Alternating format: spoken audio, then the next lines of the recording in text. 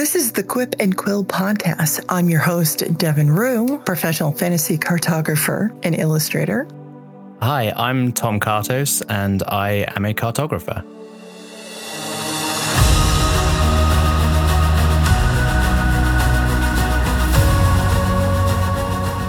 How into the weeds do you get with your cartography? Like when you do world building or do you do world building?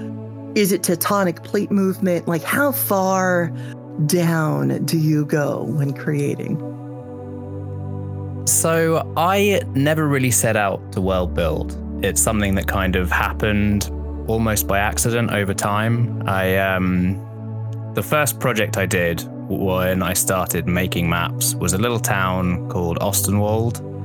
And the idea was it would just be the perfect fantasy starter town. It had a tavern, a brewery, a garrison, a few houses, everything you think you might need. And I just focused on that one little location that actually came out of a backstory I created for a character that I still am yet to play.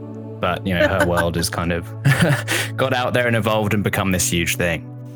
And it was really a case of over time, I had all these little bits and it seemed to make sense to start making them a cohesive whole.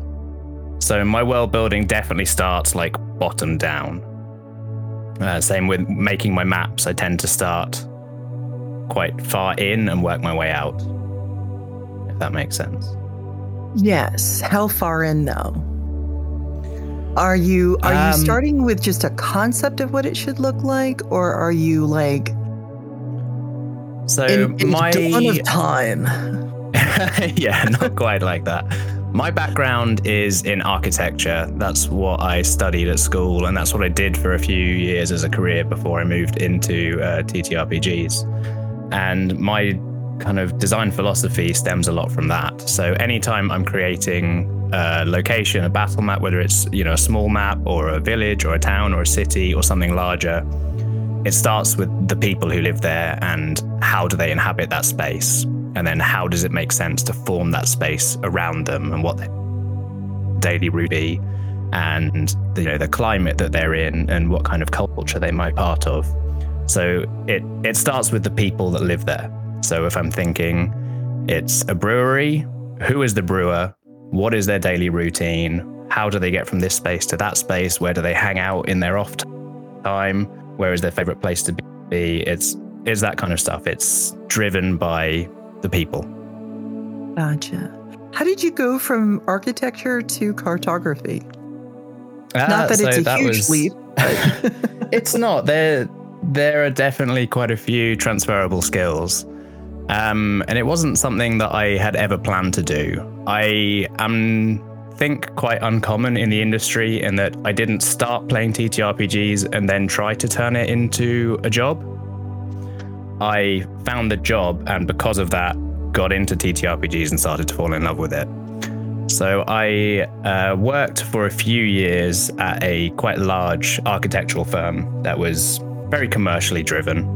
It was huge projects all over the world, and it was very money driven. And after doing 7 years of architecture school, which is the complete opposite, it's very artistically driven and philosophically driven and about, you know, people who use the space rather than people that are paying for the space. I was feeling quite creatively unfulfilled. So I decided in my spare time outside of work to try and compensate for that, try and find that creative outlet. I started teaching myself to draw, because that's not actually something they teach you at architecture school, at least not in the UK. I came from more of an engineering background, so you see quite a lot of my maps, they still have a lot of straight lines and geometrical shapes in them, and I'm not so good at the organic stuff. But I decided I wanted to learn to draw, just partly so that it would help me in my job, and also just to have something creative. So I'd spend 2 or 3 hours a day after work or at the weekend sitting down with my sketch pad and literally starting out just drawing straight lines and circles and ellipses and all the very basic foundational stuff, which you kind of need something going on in the background so you don't go mad. So I started listening to podcasts, watching stuff on Twitch and YouTube, anything background noise I could have.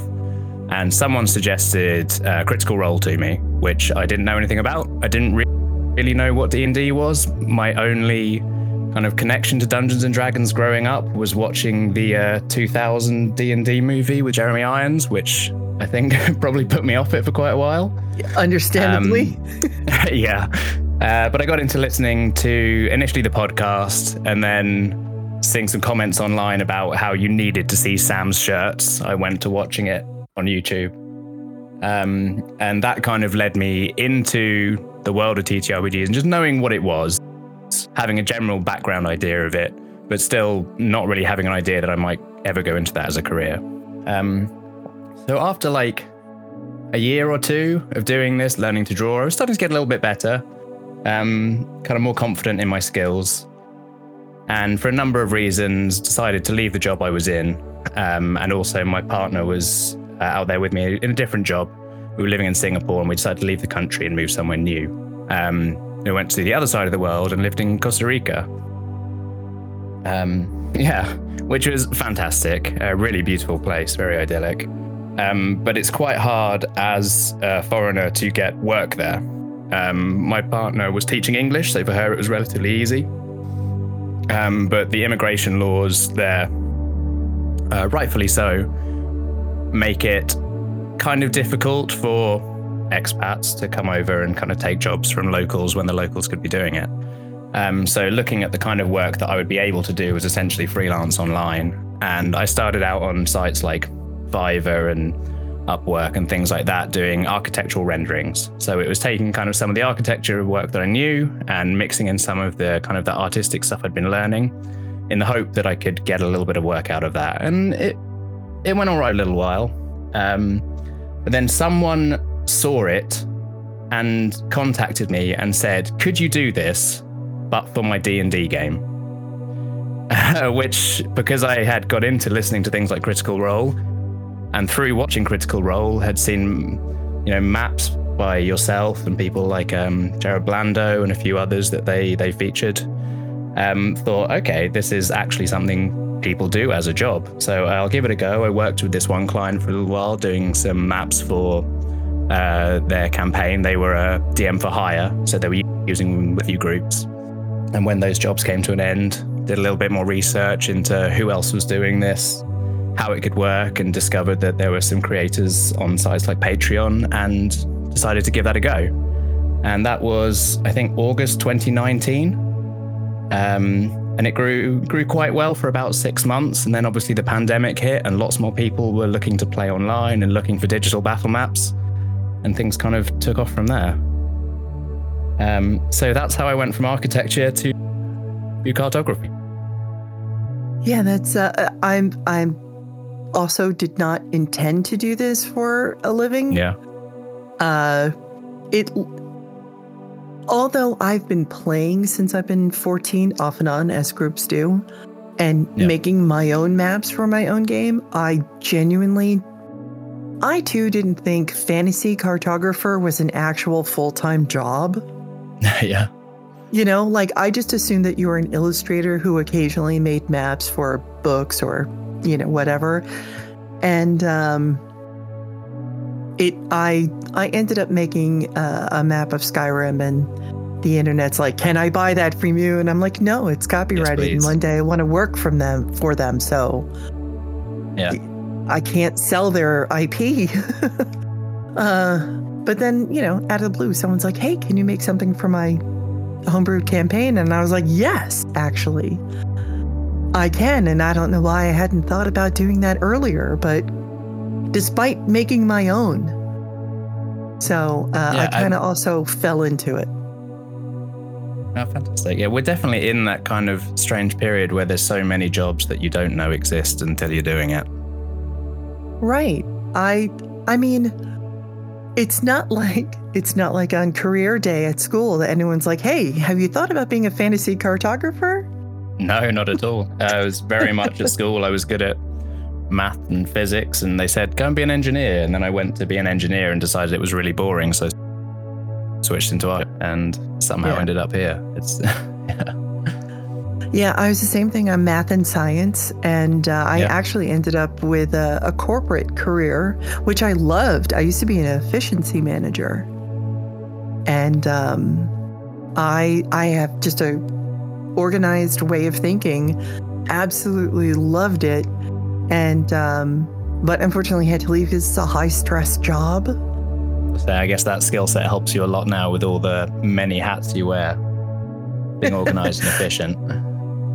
Yes, actually, it's sort of amazing because at times it's interesting how many hats we do wear, especially when you work for yourself. Yeah. It's quite overwhelming at times. Yeah, it really is. And it's the downside to it is parts of it really kind of take out of the creative process. Yeah, very much so. I'm finding that more and more as the business grows. Exactly. And it's one of the reasons why I always feel really bad when someone asks me for advice on getting into doing this for a living. And part of me really wants to say, just don't. Yeah. Because there's a whole lot of not artistic things that go along with it that kind of suck the life out of you from time to time. Yeah, very, very much so. I'm getting to the point now where I've been fortunate enough to kind of reach a level of success where I'm hiring a number of other people, and that's fantastic.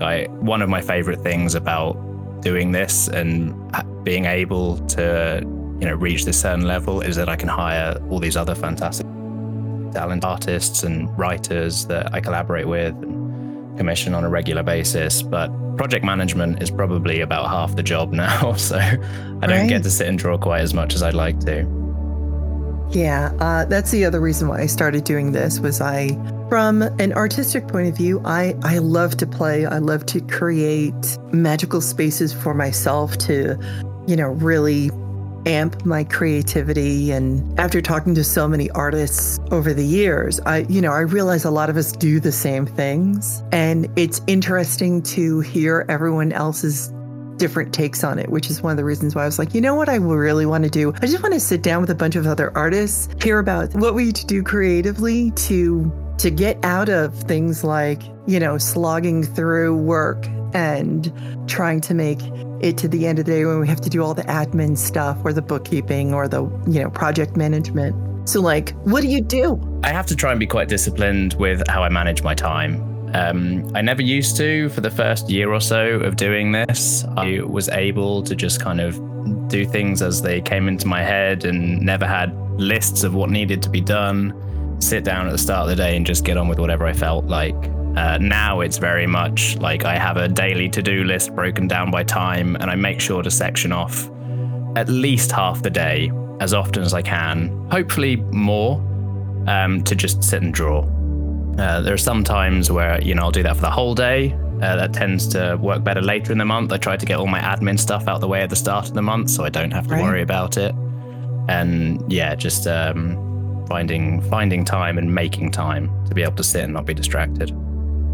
So when you go to sit down and draw, do you play specific music? Do you have a certain environment? What gets you in the artistic mood? At the moment, I tend to like to have King in the background. So it's probably quite similar to when I was learning to draw. I would have podcasts and YouTube videos and Twitch streams. That's still what I do now. It has to be something that is engaging enough that I don't get distracted and start looking at emails, but not so engaging that I'm not looking at the work I'm doing, if that makes sense. So I find things like podcasts where it doesn't matter if I zone out for 10 minutes are perfect. I find I go through kind of periods of listening to something very obsessively and then getting bored of it and picking something else. Actually quite often, more often than podcasts, we'll listen to things like video essays on YouTube, or what I've been doing as well, because I have so little free time at the moment, is I'll just put on a Twitch stream of someone playing a video game that I really want to play, but no, I'm not going to have time to play. So I can just, enjoy it through them. Right, live vicariously through someone else. Yes, exactly. Yeah, it works well. I have time to play a couple of video games a year, maybe, but I get to enjoy plenty more than that. And also, it's really good for ideas. So many of my inspirations come from movies and video games and books that I've enjoyed, and I don't have as much time to kind of fill that internal library anymore. So I found it's a good way to do that as well. Do you have like a specific that you listen to, read, or watch? I read or watch a lot of horror movies, which don't really work for cartography. No, probably not. Fantasy has always been my favorite thing. So obviously it really, works well with what I'm doing. Yeah, fantasy genre particularly. When I was growing up, that's pretty much all I'd read, kind of epic historical blockbusters and fantasy trilogies. The longer the better, something I could really get into and would never end, that kind of thing. You know that somebody wants to know the authors that you liked. We're all readers here as well, so let me check my bookcase behind me. Trudy Canavan, I've read a lot of hers. Okay. Ewan Colfer, who wrote probably most famous for the Artemis Fowl books, but did a bunch of others. Ken Follett, one of my favorites. Philip Pullman. Brian Jacques. I grew up, this is a little bit younger, but the Redwall books were probably what got me into fantasy in the first place. Are you currently building a world? How far along are you in your process of world building? I am probably not quite at full world. I have a pretty well built out, I guess you'd call it maybe a continent, a region, something like that. So the way I've continued with my Patreon and the stuff I create there is kind of built from what I did with that first town of Ostenwald. Is I've created these 6 or 7 settlements that all have their own identity and location, characters within them, and built them out as kind of full towns and cities. So after Ostenwald is fantasy starter town, I did Doran, which is kind of a larger capital city. I've done, let me look at my map, Driftwood, which is my frontier town, Wild West town, Samarad, which is a desert city. At the moment, I'm working on a big mountain dwarven city, and they all have a place in this world that I've been very fortunate to work with the fantastic cartographer Misty B. I don't know if you know her. She has drawn it out. Yes. I gave her a very rudimentary hex map that she turned into a beautiful illustration of the rather egotistically named Cartosia. I mean, I name everything Rue, so I understand. I will put in the addendum that my patrons chose that name, but I did put it in the poll, so I guess it's on me. It's easier for people to associate with me, and it's such a short, cute name. Is Cartos your actual last name?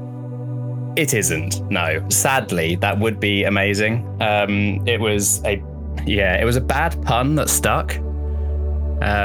So when I was teaching myself to draw, one of the ways I kind of tried to stay, I guess motivated is not quite the right word, but stay on track, is I created a new Instagram account that I would post to every day. And I kind of found a community of other artists who were learning, and we just, keep tabs on each other, make sure everyone's still posting, kind of help. Not necessarily give tips, because none of us really knew what we were doing, but just encourage one another. And I probably spent 20 minutes on Instagram trying to find a name that wasn't taken. And the one I ended up with was Tom Cartos, like the British pronunciation of tomatoes. Gotcha. Which worked, Tom and art and everything. And then, so when I started doing maps, it just made sense to switch to Tom Cartos. Right. That makes sense. Yeah. So I want to talk on community, because I think that that's really big, especially for newer artists. Not just to keep us on track or necessarily for us, but I am very big on finding your tribe, finding your community. Do you feel that you found it with just artists in general in the TTRPG space? Or entirely someplace else? Where's your people? At the moment, it's very much within and amongst other TTRPG creators.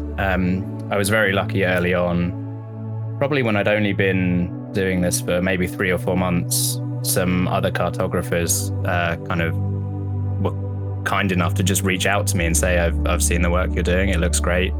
let's stay connected, and started to build a few connections from there. Some people who were very helpful to me early on are people like Demille from Demille's Wondrous Works and Josh from Valor Maps. They kind of showed me the ropes. They led me to things like Twitter and places I could sell my work, and were really very helpful because they were obviously already very much into the hobby and embedded in the industry. And through them, I kind of met some other people. I'd been posting a few things to Reddit, and I think it must have been around November or December in 2019. Che of Che and Peku reached out to me about a collaboration they were doing, which was the first big group collaboration project I was part of, which was really exciting because there was like 30 cartographers working on it, and I didn't even know there were that many people in the world doing this. So we started a Discord group just to put the collaboration together and get everything working. And then once that was complete, that Discord kind of became just a hangout place and a place for us as peers to help one another, because we were all quite new to this, figuring out how it worked, the business side of things as well as the art side of things. And that has grown over the last 3 years to a group of about 300 people now, all of whom are independent creators in the TTR space who help and support one another. And I think without that group, I definitely wouldn't be doing what I'm doing still. Working from home in isolation can get quite lonely, and I don't feel that at all, because I have those people there all the time to reach out to, whether it's for advice or help or just a chat. And so many more people that I've been able to collaborate with and discover and work with.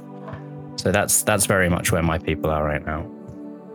And, so I, again, really big on community, and my favorite advice to give anyone else who comes to me and says, do you have any advice for just starting out? Yeah, find your people, find who you can talk with, find who you can hang out with, and find who you can bounce ideas off of.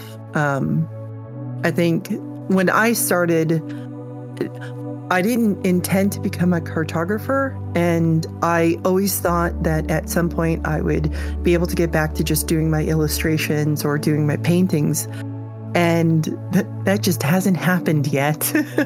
Yeah. In 10 years. Yeah. Well, my sketchbooks, my art supplies when I'm learning to draw are still sitting on the top of my bookshelf, just waiting for me to open them up and, do some more of that kind of illustration, but it doesn't happen anymore. I love what I'm doing, and I do it pretty much all day, every day. It's wonderful. But one day, I'll come back to the sketchbooks. Oh yeah, I absolutely love what I do for a living. I think it's amazing.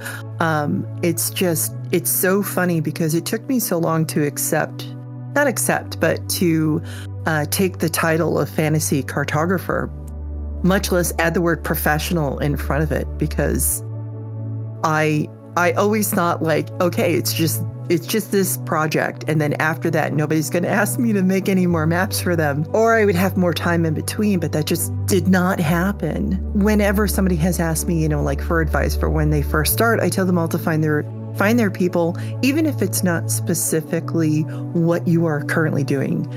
If you can't find other fantasy cartographers, find other fantasy illustrators, people that are starting out and that you can hang out with, and just not be alone in your creativity unless you want to be, because I think all of us need some sort of, solitude.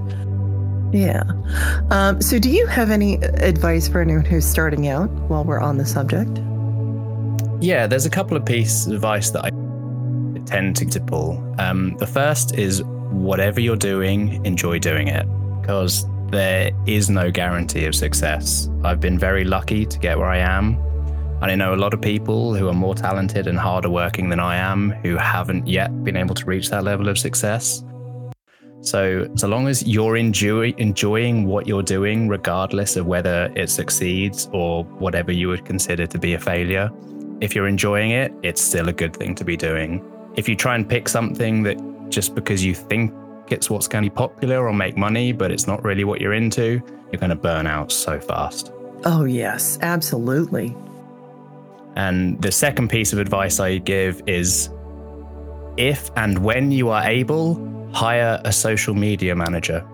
Because Absolutely. marketing is like half the job, and if you can get someone else to help you with that, it frees up so much of your time. Oh, and I have to bounce off of that. It relieves so much stress as well. All of us feel like we are barkers at a carnival screaming into a crowd, buy my stuff. Yeah, exactly. And you can start to take it so personally if something you post doesn't do as well as you thought. Someone makes an offhand comment, and if you're not the one looking at it all day every day, that's just gone, and that level of pressure that doesn't help and isn't needed is just gone. Right. And it's amazing because so I did the same thing. I hired a marketing company because not only am I horrible about talking about my own things, but like everyone else, I think I'm just doing nothing but bamming out my stuff. And then I find out I'm barely doing that. The amount of people that are like, you have a Patreon? I've had a Patreon since 2014. Yeah, and if you're not constantly telling people, right, then people aren't going to find out. You always feel like, well, I've said that already, so right. I don't want to say it again. I don't want to push it on people, but you said it once to maybe 20 people, and there are hundreds of thousands of other people who haven't seen that message yet. So it is important to keep getting that message out there. I think that's another good piece of advice, is it's fine to repost old content on social media. You don't constantly have to be posting new stuff, because there's so many people who haven't ever seen your old stuff. I am incredibly guilty of like, oh, look, I made this new piece and never talking about it again. Yeah, I do the same, but I try to be cognizant that that's not the best way to do things. Yeah, no, it's not. And even, if anyone listening cannot afford a marketing company, which is totally understandable, please reach out and ask for advice. There's tons of stuff out there that tells you like how often to post, the best times to post, to give you a much better understanding of how marketing works. It is hard. It's not easy, but there's tons of resources out there. And there's a lot of marketing people that are more than happy to answer questions. Yeah. Anyone specifically within this industry I've found is so ready to share knowledge and help if they can. Oh, yeah. It's such a welcoming community, and everyone just wanting to lift one another up for, just for the sake of it. Yeah. Rising tides lift all boats. Exactly. Yeah. Yeah. I absolutely, it's one of the things that I really, really enjoy about the tabletop space is how many of us want to collaborate with each other. How many of us want to build something together, which is amazing because, for the most part, I did traditional art for so long before this, and it's not as cutthroat between artists. It just feels like it because it's kind of how galleries and agents sort of make you feel like you're constantly in competition with everybody. Yeah. But that's really not the case. But it's also at the same time incredibly isolating. It's not at all like the movies where we're all sitting around drinking wine, talking over our latest paintings and, living in warehouse lofts or something. Like, none of that exists on that level. And it's actually pretty hard, and it's pretty isolating. And to be in the tabletop space is completely different.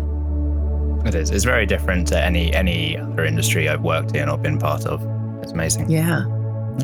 It's because, everyone plays these games where you join a party, you work as a group, you work as a team.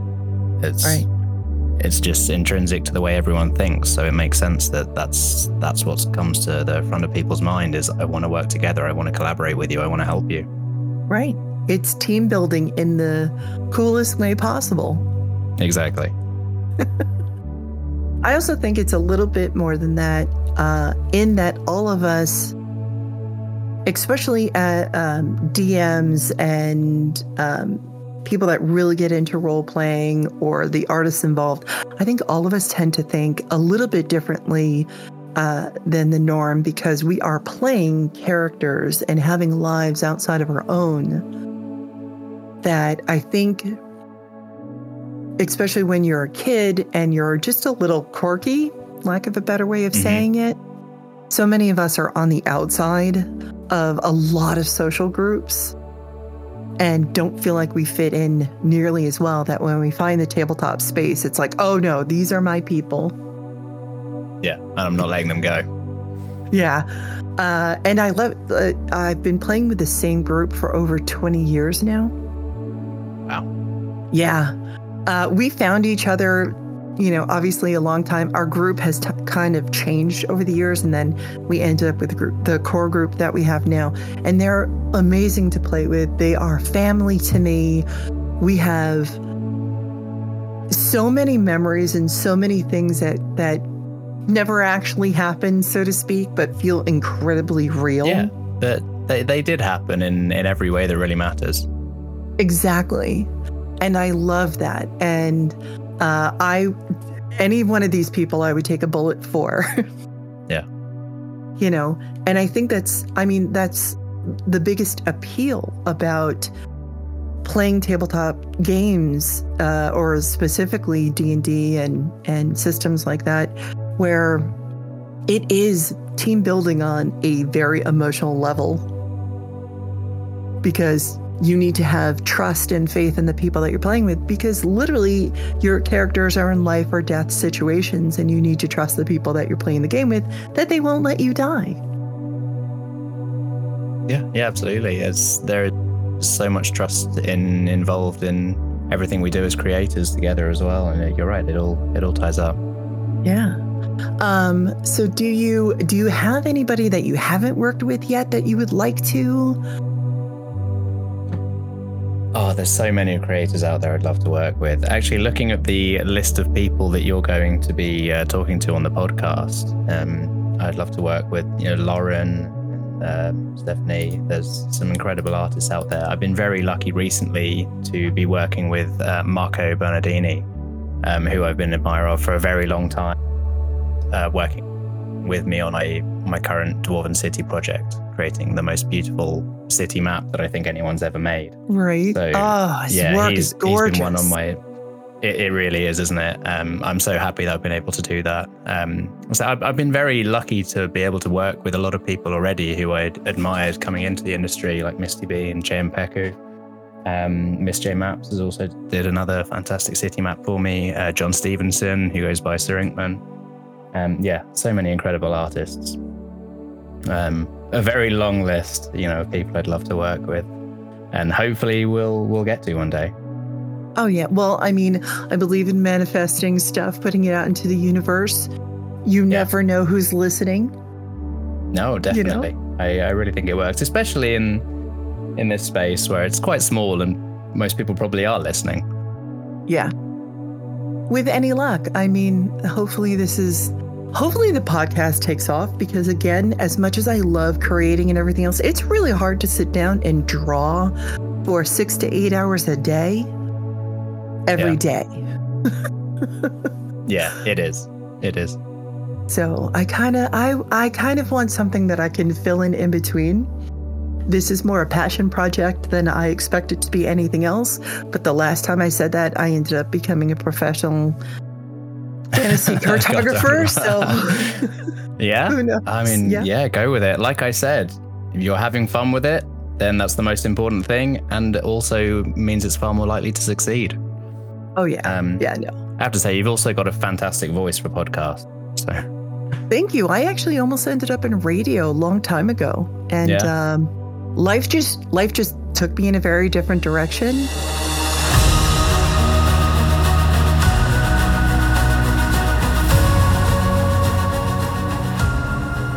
I have talked with other cartographers over the years, and I will always hear the same thing. If they draw battle maps, they tell me about how everyone wants regional or world maps. If they draw world maps, they tell me how everyone wants battle maps. Yeah, And if you draw fantasy maps, everyone wants sci-fi, and if you draw sci-fi, everyone wants modern, and right. It can feel like that sometimes. I think that's probably just focusing more on when someone comes to you and you don't have an answer, as opposed to all the times when they come to you and you do. But yeah, there's definitely a feeling of not knowing which to produce, which is why I've ended up doing all of the above, or rather I do the battle maps and I work with other artists to help me do the region stuff and the city maps and the town maps. Right. So I've got a little bit of everything to offer to people when they come looking. And you also do both fantasy and more modern. Tell me about the more modern stuff, because I actually haven't seen much of that of yours. Yeah, it's something I started quite recently in April, I think. I wanted, it was partly because I knew that it was kind of a niche that wasn't very filled. Right. There aren't a whole lot of modern maps out there. It's probably also because there aren't nearly as many people playing modern settings. But the main reason I did it was actually just to do something a bit different and something I would enjoy. I don't know if it will ever become hugely successful in the way my fantasy maps have or go anywhere, but I'm really enjoying a very different kind of creative process. Because obviously with fantasy art, a lot of it is very historically based. There's a lot of research, and a lot of kind of, especially in something like D&D where there's magic and things involved, that kind of changes the way you think about design. Doing modern stuff is kind of harking back to when I was working as an architect, and much more of those ideas of room adjacency and layouts and how a building works. And I've just really enjoyed having that something different to do, a different project that isn't what I've been doing day in, day out for the last 3 or 4 years. Right. Do you... Oh God, now I have a bunch of other questions I want to ask. Go ahead. So first one is, so you're talking about buildings and how they function and everything else. Do you feel that you get a lot of people that ask about that or try and correct you? Or like, because I get it a lot where people were like, oh, that's not how whatever works. And I was like, it's a fantasy map, but it's representational. You create things that are not technically representational. Yeah, I definitely get that occasionally with my fantasy and historic stuff, especially when it's something like, when it's a galleon or a ship, which some people have very specific knowledge about specific things, and sometimes they like to let you know that they have that very specific knowledge about specific things. I think most of the time when someone corrects you on the internet, it's less about them saying you're wrong and more about them wanting a chance to prove that they're right. Yep. But yeah, I'm definitely opening myself up to more of that when it comes to doing modern day, because I'm already getting comments about the radius of my road is not correct and my, road markings are wrong and that parking space isn't wide enough and your disabled ramp is at the wrong angle, and, doing my best, but I'm not an expert in everything. Right. Isn't it amazing that you're expected to be? Oh, yeah. There seems to be an assumption that if you try anything and put it out there online, you are an expert in it. Right. Which obviously we're not. I'm barely an expert at drawing maps. See, now I actually have earth science background because I'm a huge nerd. It's mostly for my own personal enjoyment. I absolutely geek out over the very weird things our planet does. And I love to post about them. Or other planets for that matter, because I love learning about space and everything. Yeah. But the amount of people that will turn around and say something like, this isn't how whatever works or rivers work, and I want to go, yeah, but you're looking at a map where you can see individual trees and the entire continent at the same time. Yeah, none of it really makes sense. Right. So, clearly it's not to scale and it is purely representational, and it's a world that involves magic. And yeah, that's always the answer, is if someone says, well, how does that work? It's magic does it. It's don't worry about it. Well, it was a wizard. Even if it doesn't, like, most of the things that people try and correct me on are things that I actually have real world examples to like, but it does happen. It just may not be as common. The only things where I agree, but I understand, some people look at a map. I love this. I found this out not all that long after I started making maps. I found out that there's some people who don't think rivers run like north to south or south to north. Yeah, rivers is one that comes up a lot. I don't know where people get this information from. Right. And I'm like, a river only flows from higher elevation to lower elevation and hopefully ending in the ocean. Not that that always happens. Sometimes they dry out at certain points, but it doesn't matter the direction. It'll flow wherever it can. Yeah. Or like it can only flow down one side of a mountain. That's not how rivers work. I think there must be some geography textbook out there that is to blame for all of this that people have been using for the last 30 years. Right. Because, they're correct in that there is usually, not always, usually a wet and a dry side to a mountain, mountain range. But that's more weather than it is. Like, it's not like a river goes, oh shit, can't go down that side because there's already a river on the other one. Gotta read over that, yeah. Right. So they are more likely to obviously run down the wet side because that's where the most precipitation occurs. But it's not just because there's only a wet side and only a dry side. That's just a very general, broad scope of it. But it's so funny to have people like, oh, nope, that can't happen. I was like, we have numerous real world examples of it happening, though. I think we just figured out what your third podcast is going to be. Oddly enough, I already had somebody basically comment like, is that going to be it? Is it going to be world building? Is it going to be correcting people? I was like, no, I wasn't planning on it, but you never know. I'll end up with like a ridiculous amount of podcasts just to do this. I think it's the right way to go. Right? Why not? We need to get the information out there. Exactly. We need to. The terrifying thing, though, is I'm friends with actual scientists and who have, information like TikToks and YouTubes and articles and everything else. And I will constantly show them the comments that I get, especially on like Reddit or whatever. And they're like, this is nothing. And I get like, they'll show me theirs and it's a lot. It's wow. And they're like, yeah, it doesn't matter. It doesn't matter if you're a scientist or not. The fact that you aren't is, I'm surprised you don't get more. I was like, oh, yeah, now I am too. But apparently, if you say that you're an authority on something, everyone wants to prove you're not. Yeah, I think that's a big part of it, isn't it? It's, I'm smarter than you. You don't know what you're talking about. All right. So how do you deal with trolls when you do get them? Do you just ignore them? Just delete them? Generally, my go-to is usually to post something along the lines of, thank you for commenting. You have helped the algorithm boost my post and now more people will see it. That is a great response. Yeah, I find that's one they tend not to have an answer to, doesn't bother to engage with whatever, thing they're trying to nitpick. And also does have the advantage of boosting whatever post or tweet or whatever you're making a little higher up the list. Right. I had someone ask me whether or not if I ever have someone who says something, the fact that I don't include scales on my map. And I was like, only if I post it on Reddit.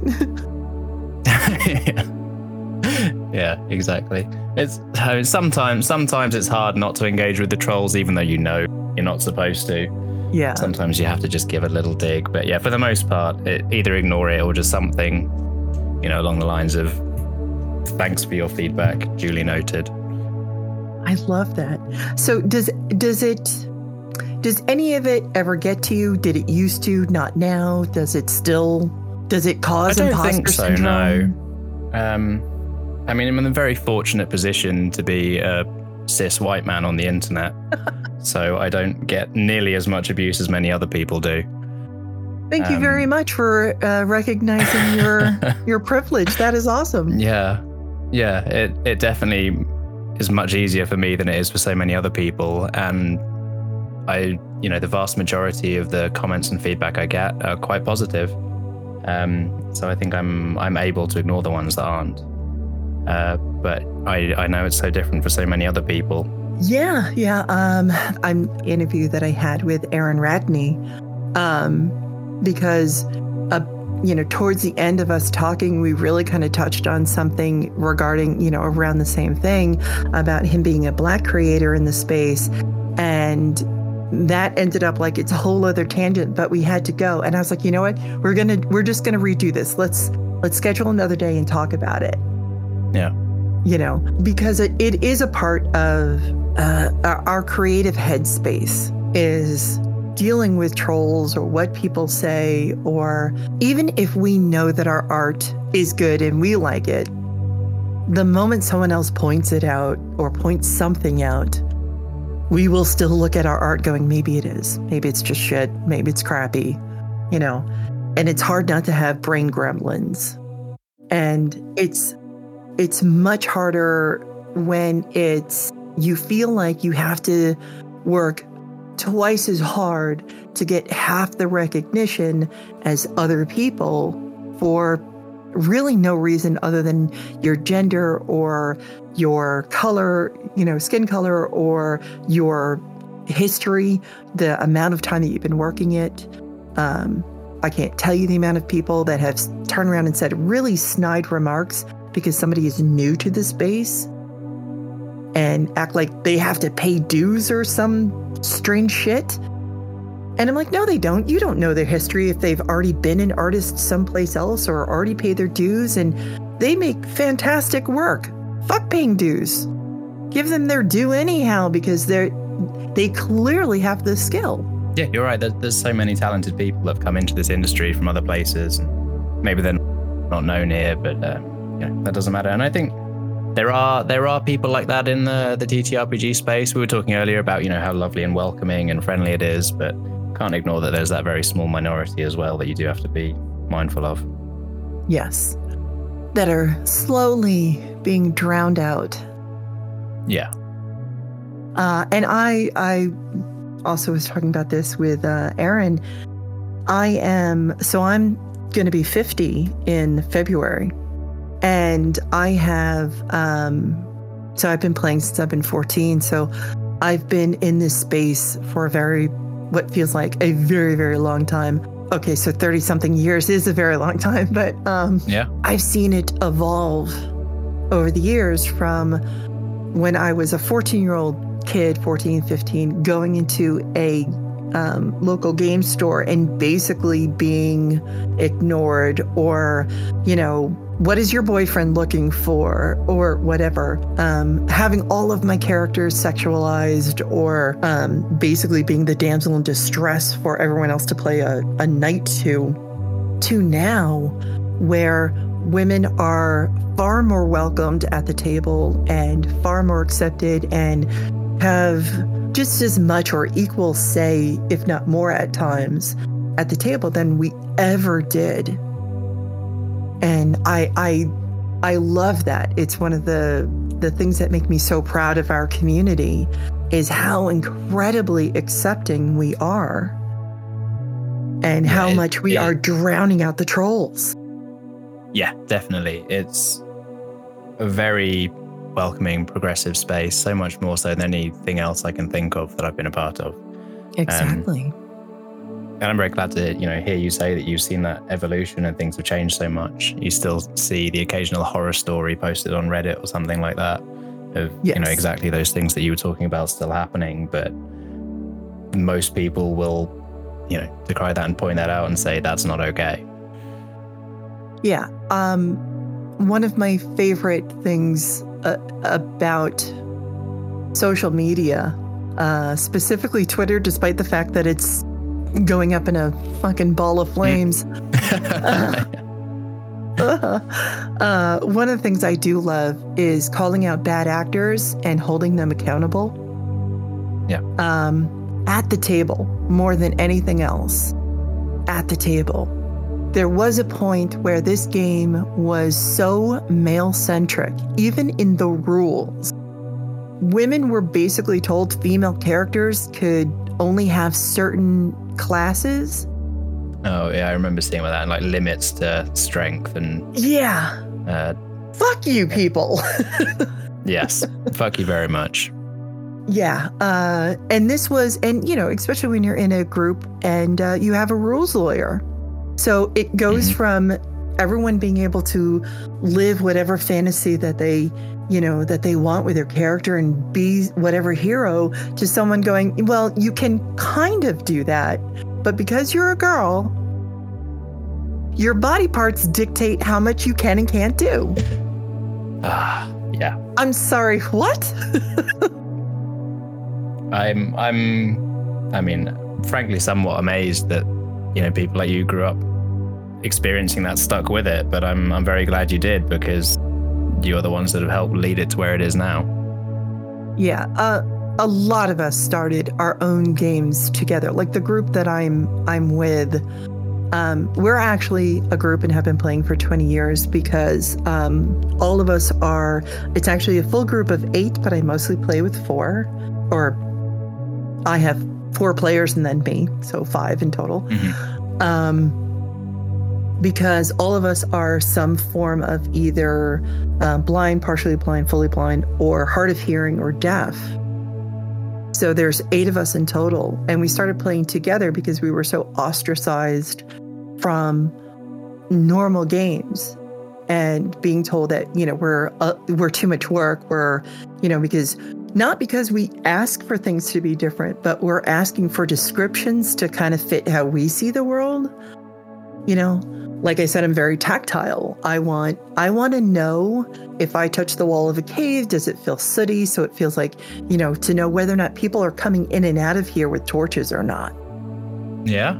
You know, I care more about hearing and what am I listening to? What am I smelling? Than I am what am I seeing? Oh yeah, and it does change the way people write and look at talking about a game or a scene or a scenario for that matter. And back then when we started, all of us sort of found each other in really unusual ways, and then just started forming a group. We have had an amazing experience together because we could tailor our table to us. And I love that in the tabletop space and highly encourage it. I know that everyone wants to like be on these shows and be with all these new people. But the problem with that is that you end up, one, only forming that group for the time that you're on that show. And you're only going to be there for a limited amount of time. And the problem is that it doesn't really build lasting relationships.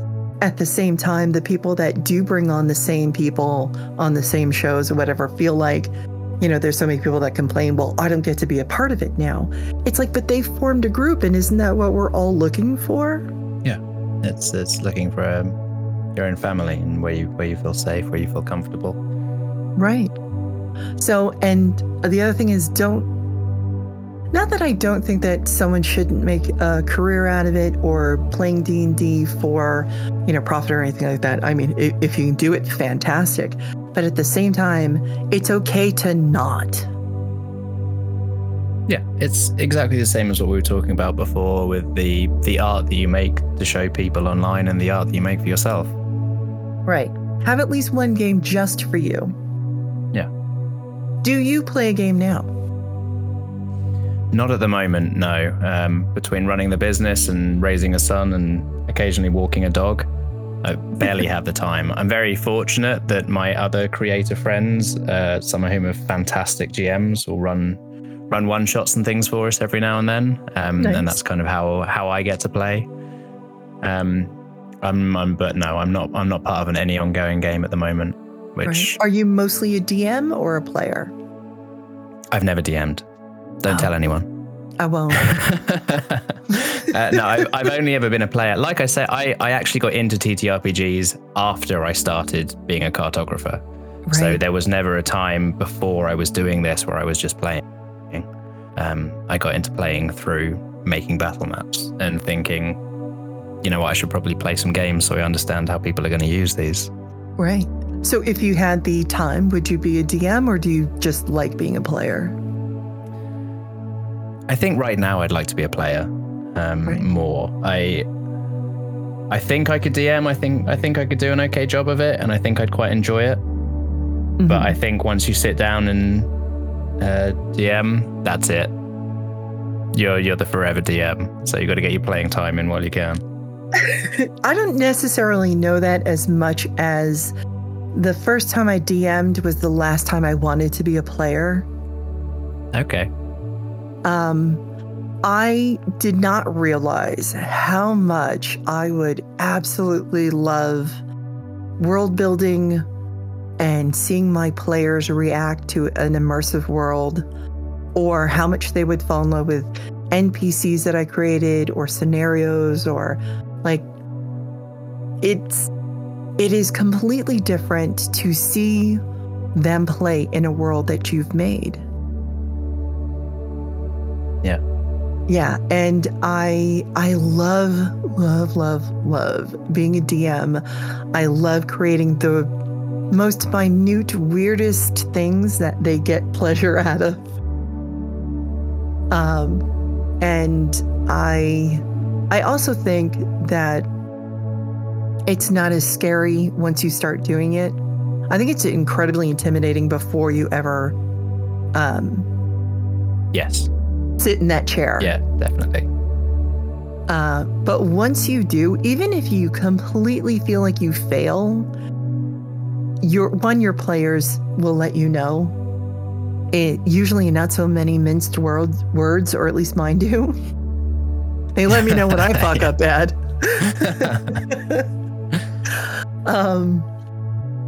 But it's, for the most part, most people just want free reign.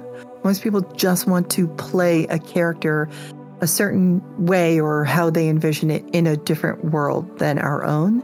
And it's not as terrifying as it sometimes seems. And there's tons of tools out there now that help immensely. Like, we recently tried to bring our homebrewed game over to 5th edition, and I had no idea how to run a 5th edition encounter. And then I found out that like D&D Beyond has a tool for that. Yeah. I was like, oh, I don't feel like I even have to do much work now. That is great about there being so many digital tools out there to help. And I can totally understand that there's such a feeling of kind of, I don't even know what you'd call it, satisfaction or gratification of people kind of inhabiting this thing that you've created and then building on it.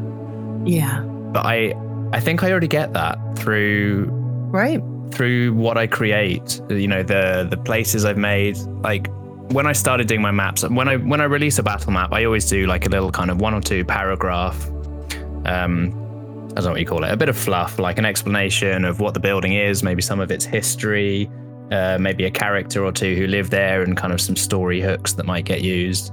And I just did it as something a little bit of fun, like a little creative writing exercise that's kind of I've built on over time, but it's never more than 2 or 3 paragraphs. And then I hear from people who have taken that little seed and just turned it into a whole arc in their campaign, or a whole campaign, and just, you know, built on this thing that I kind of put out there, just tentative feelers. So I definitely can understand that feeling of being a GM and building that world and letting people roam in it and just seeing where it goes. Yeah. Do you so assuming that, you know, like you said, that you hear a lot of people that comment on it, do you have like do you have a character that you've created that they can put you into a game? Or is it just your places as opposed to you as a cartographer? It's places. I haven't done like a self-insert character, although I have been quite inspired by your characters that you do. Thank you. Matriarch of maps. Yeah, I think that's fantastic. But I see my locations as characters, if that makes sense. Oh, 100%. Each place has a characteristic and a personality, and those are the characters I'm putting out there, I think. So let's talk about that more, because I am 100% behind this. All of my worlds are individual people, so to speak. Yeah. They have their own, I tell everyone to make your world its own NPC, make them your own character. They have a history, a long, usually brutal history as the planet forms. Usually brutal, yeah. Parents have been murdered, and yeah. Yeah. Well, I just mean like as a planet, a formation of a planet goes through a lot. So, I talk about that, but even the people that inhabited the world before whatever time period your, story takes place has had hundreds or thousands of years of, civilization on it, and things that rose and fall. And so your world has its own personality at this point. And that's what I do as a DM. I'm not really gearing or steering my players in any direction. I just play the world that they inhabit, and weather and NPCs and towns and stuff and terrain. Yeah. And it has personality and how it reacts. And which I love. I love that about, everything having a personality, even though we probably shouldn't personify everything. It's a very human thing to do, though, isn't it? Yeah. But I love that, because that means that you're telling a story with every map that you create. Yeah, very much so. And environmental storytelling is something I think is very important in the work I do. It's something that just something that I really enjoy as part of the creative process is, like I was talking about before, thinking about how people move through this space. So what do they leave behind them? What clues do they leave about how they inhabit it? And that, environmental storytelling is what then becomes the character of the place. Absolutely. So that makes me... So do you have not a favorite, but sort of... Do you have like a favorite either type of map that you make, a favorite map, a favorite passage that you've written about anything, or... I know it's really hard. Yeah, it is very hard. I could probably sit for a few hours and kind of, scroll through and have some nostalgia and pick out some favorites, but often my favorite thing is whatever I'm currently working on, because that's what's foremost in my mind. Oh, I'm the same way. Yeah. So what are you currently working on, if you can talk about it? Yeah, so it's something that I've been working on for a few months. My current series it's Barzul, which is a dwarven mountain city. Location, like I said, I was working on with Marco Bernardini. He's designing the overall city, and then I'm picking some of these beautiful little sections of the illustration he's done and turning them into battle maps. And this is, like I say, one of these many locations I do that quite often go on for 6 months or more, that we slowly build out with places and characters and story that all ties together. I work with a very talented writer as well, who creates kind of small adventures that can be kind of plugged into a campaign or weave together. Alex Afort, who I've been working with for a couple of years, is brilliant. So that's the big ongoing project at the moment. But I've got lots of other little things that I'm working on, things that I'm planning. The modern battle maps obviously is something new that I'm really enjoying doing. And then I'm started doing some physical maps as well. Now that everyone's trying to get back to playing in person, that's something I'm focusing more on, is turning my digital content into something people can pick up and hold and put on a table in front of them. So I've really enjoyed kind of learning that as well. What kind, in other words? So is it like me where I make prop maps? Is it printed? Is it I've seen that you've done a Kickstarter with a book. Yes, it's Talk to me about the Kickstarter. That. Yeah. Mm-hmm. So this was something I started to have an idea of about a year ago, kind of trying to figure out how I could give people more options to use my maps when they're playing in person. And very fortunately, early on, I made a decision to make all of my battle maps set sizes. They are all multiples of an 8.5 by 11 inch sheet. So, 17 by 11, 22 by 17, 34 by 22, etc. So in case people wanted to tile them up and print them at home, which has served me very well because I now have a whole catalogue of maps that fit standard sizes of printer paper. So I've taken a bunch of I have this series which I call Into the Wilds, which is more like random encounter maps. So if your players wander off somewhere you weren't expecting, whether that's into a forest, down a cave, into the Underdark, anywhere, you can just pull out a map and ready to go. And I've been putting those into sets of books, each one by theme. And I worked with a very talented artist called Andreas Rocha to do some beautiful cover art, which is incredible. I'll have to send you a link to the images.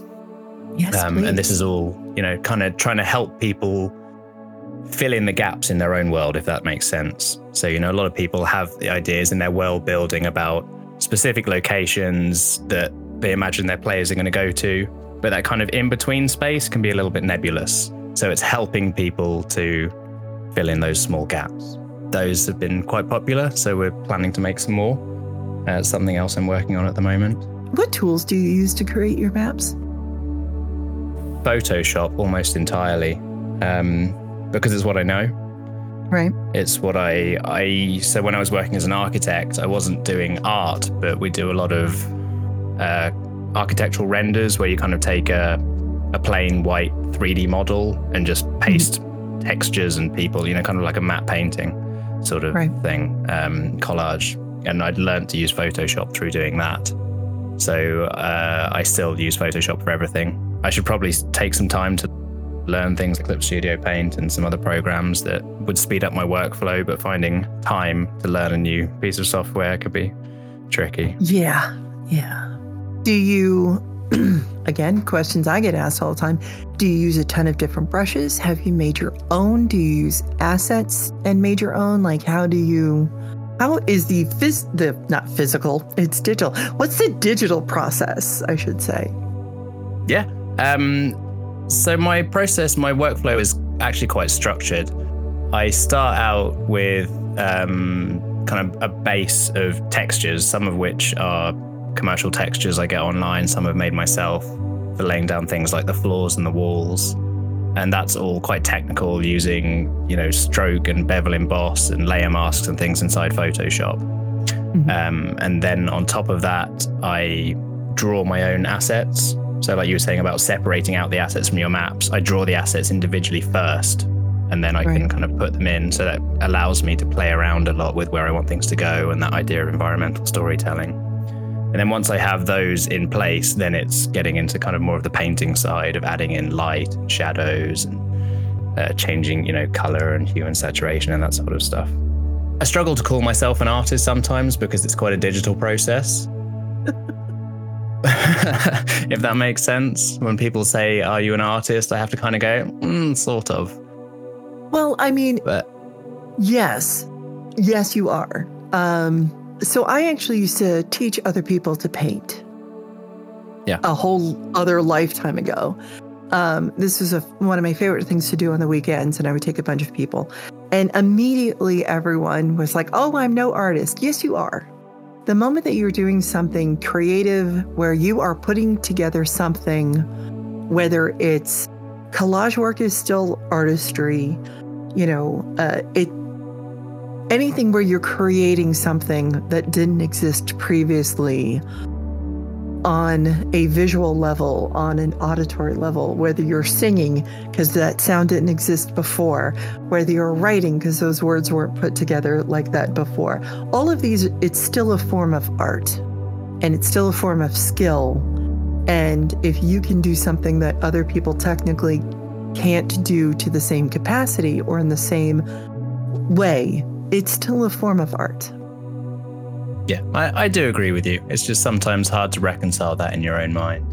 But I think also there's a big advantage to the way that I work in that it is quite structured. That means I can teach other people to do it. Yes. So something I've really enjoyed doing is, I don't know, I guess a year or more ago, I did a short series of YouTube videos because some of my patrons had asked, how do you make your maps? And I realized while I was sitting out and doing it, I can teach people step by step exactly how they do something, and they can go from never having drawn a battle map before or used Photoshop to sit down and make something that they would be really happy with, that they would think would look really good, and be able to sit and think, I don't know how I did that, but I did it and it looks great. Yeah, see, I don't have that. I am trying to, I'm actually doing a revision of my cartography course. Yes, I'm very excited for that. It is not at all like anyone thinks, and I feel really bad. When I was asked originally to do it, I was like, oh, I can't. It is drawing. It is 100% drawing. Whether I'm using different layers or not, I could be drawing it all on a single layer. Yeah. Like, I draw exactly as I do on paper, which means that, yes, I apply earth sciences to it when I'm creating it, and I actually do go into that part because that's what most people are looking for in the revised course. But now I'm kind of getting into the classes are turning into like the drawing aspect, and I already have people like, oh, wait, you don't have like stamps or brushes that you use, and I'm like, no, I'm sorry. Unfortunately, this is just me drawing for this whole portion, and then we'll get back to the other stuff that if you can't draw, you'll probably be interested in. I mean, the thing with drawing though is it is something anyone can learn to do if you want to put in the time. As I wasn't someone who was gifted at art when I was younger. I didn't really do it at all through school. I would draw a little bit. I'd, try and draw some of the characters from shows and games I liked, and they would look terrible, so I'd hide them and never show anyone. Yeah, same. And then, probably for 10 years, I didn't really draw anything with a ruler when I was doing architecture, and decided just to come back to it. And there is so much out there to help you learn. Yes. You don't need to spend any money beyond a piece of paper and a biro, and just sit and spend some time. And it's incredible how quickly you can progress. Right. And, I do the same thing when I tell everyone, like, I didn't know how to draw. When I first started creating art, I was a painter. I had to teach myself how to draw. And I didn't do that until I was in my 30s and 40s almost. So not that much before I became a cartographer, which everyone's like, no, really. And I'm like, no, seriously, I just didn't.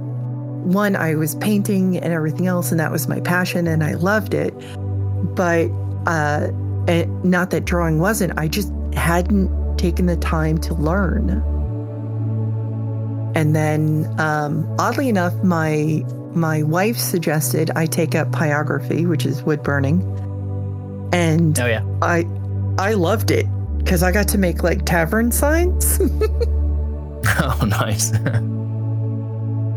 But I also got to do other art, and she thought it was hilarious that the first thing I was doing was classical art pieces with wood burning, and everyone else does like landscaping. That's a way to jump in. Yeah.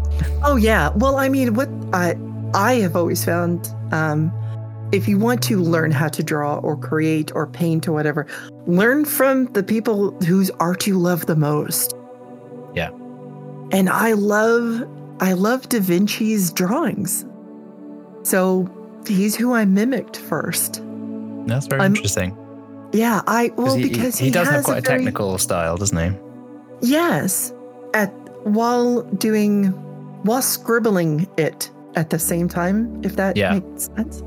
Yes. And I liked that because that gave me an opportunity to just scribble until it looked right. So a lot of his, charcoal and everything else, you can see a ton of lines where you could tell that he was sort of doing the same thing. This doesn't look right. This doesn't look right. But he would just keep going. And that was more or less the inspiration behind it. I was like, okay, then I'm just gonna keep doodling until it looks like something. Yeah, until you find the right line. Yeah. Right. I am going to highly stress to anyone listening, however, that you are going to want to find your own style. It is a lot of people really want to mimic someone else's work that they feel is selling or is successful, but they're successful because their stuff usually does not look like everyone else's and it stands out. And also, who wants to be sued because copyright? Yeah, I definitely agree. Style is always a very interesting topic. Mm-hmm. Something I imagine you've been asked, and I get asked occasionally, is kind of, what is your style? How did you find your style? Did you choose your style? Right. Is that something you get? Oh, a lot. Yeah? A lot. I did not pick it. I draw the way I do because I'm partially blind. Yeah. Okay. So my feeling about style is that it's kind of like an accent in that you pick it up as you're learning to talk from the people who teach you. But over time, you start to put your own personality into it and it becomes something new, something of your own. It's not something you deliberately choose, but you can kind of direct it. Yep. If that makes sense? Absolutely. So yeah, when people ask me where did my style come from or did I choose it, it's just something that kind of happened incidentally over time as I was learning from different people and trying different things. And it happens organically. Process, definitely. Yes, exactly. I think that a lot of artists, especially when they're starting out, I think that they assume that style is, I started drawing like this and a bunch of people liked it and then I stuck with it. I don't. I have to stress to people, I only draw in one style. Like I will have people that'll message me and want sci-fi maps, and I'm like, that's great. I'm not who you should be talking to, though. Yeah, I definitely get some of that as well. I'll have people wanting to commission me for, village maps, region maps, town maps. I say, well, that's not actually something I do. I can do it for you if you want, but I'm going to take a lot longer and not be nearly as good as if you hire someone who is good at that and who can do that. Right.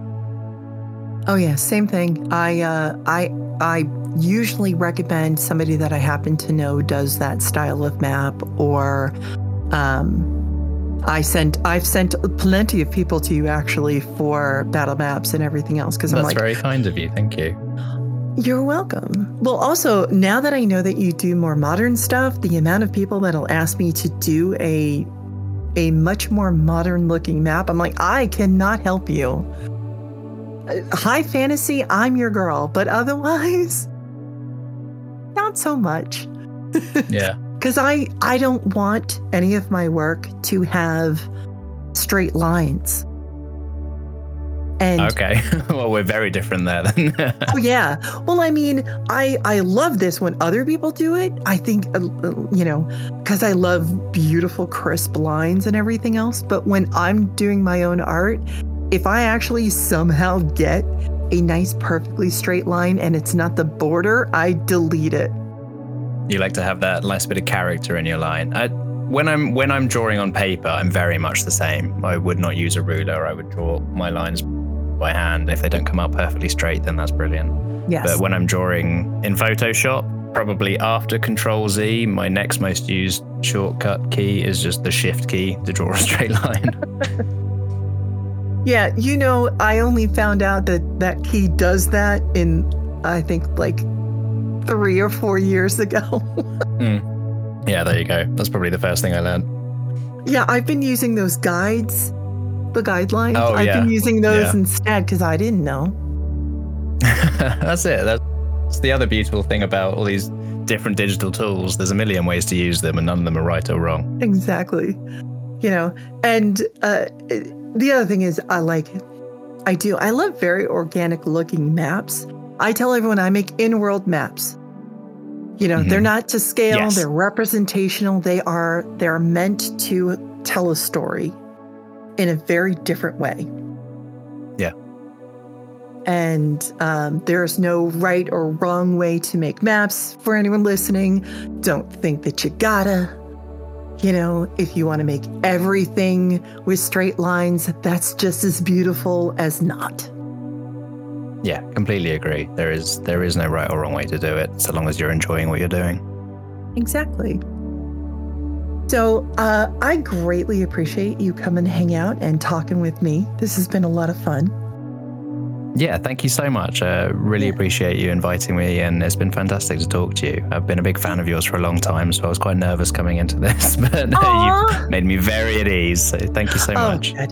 Good. I love that. And anytime that you want to come back, just let me know. We'll schedule something. We'll come and hang out. That would be brilliant. Do this all over again. Hopefully not as nerve-wracking.